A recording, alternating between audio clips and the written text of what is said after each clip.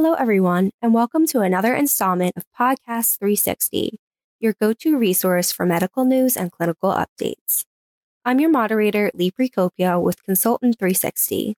As many as 50% of all adults with sickle cell disease may experience rapid kidney function decline.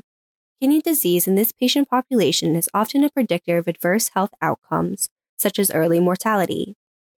To better understand rapid kidney decline in patients with sickle cell disease, the authors of a recent study examined the decline of an indicator of kidney function, the estimated glomerular filtration rate, also known as eGFR. Joining us today is study author Santosh Saraf, who is an assistant professor of medicine in the Division of Hematology and Oncology at the University of Illinois in Chicago, Illinois. Dr. Saraf recently presented on this research at the American Society of Hematology's 2021 annual meeting. Thank you so much for joining me today, Dr. Saraf. To begin, could you give us a brief overview of your session?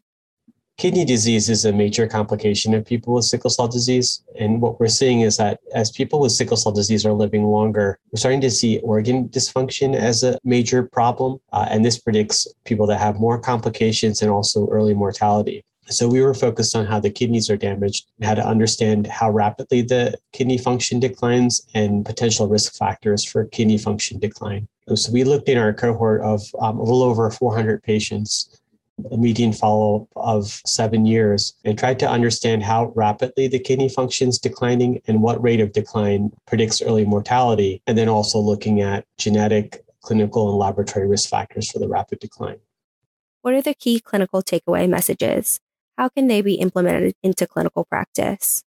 Rapid kidney function decline is often defined by the non-sickle cell disease literature, and we don't know if that's quite relevant. Often a decline of -3 or -5 mLs per minute per body surface area is what's defined. But in our cohort, we saw that both of those rates of decline are common, but a rate of decline of -6 was what was associated with the higher risk of mortality. And so this threshold might be something that we really need to identify as high-risk people. Our laboratory and clinical risk factors and genetic risk factors all pointed to hemolysis as being key in predicting people that are going to be at risk for kidney function decline. And so this is red blood cell breakdown. And we think that with red blood cell breakdown, there's a lot of toxins that are released, like cell-free hemoglobin and heme, and the kidneys are constantly trying to filter these and process these, and this can lead to increased kidney stress. And so what we saw was that things like the sickle cell genotype, SS, being more severe with more hemolysis. Also, presence of alpha thalassemia protects you against hemolysis, and this protected against kidney function decline. So that's what we saw on the genetic side. For our clinical and laboratory risk factors, markers of hemolysis like LDH were associated with more rapid decline. And then a really important screening tool called the urine albumin concentration, or albuminuria.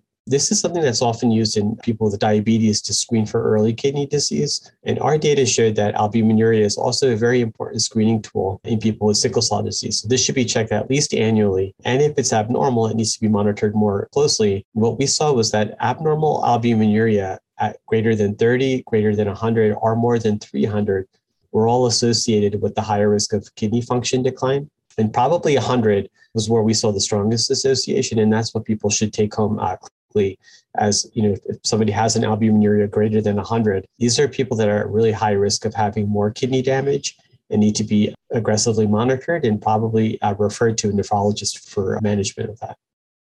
What's the next step for research in this area?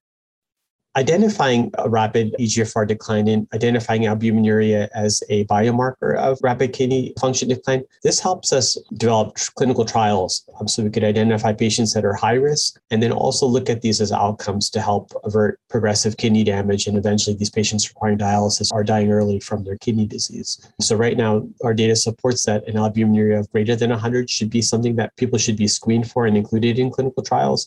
And improving that albuminuria is a reasonable target for interventions.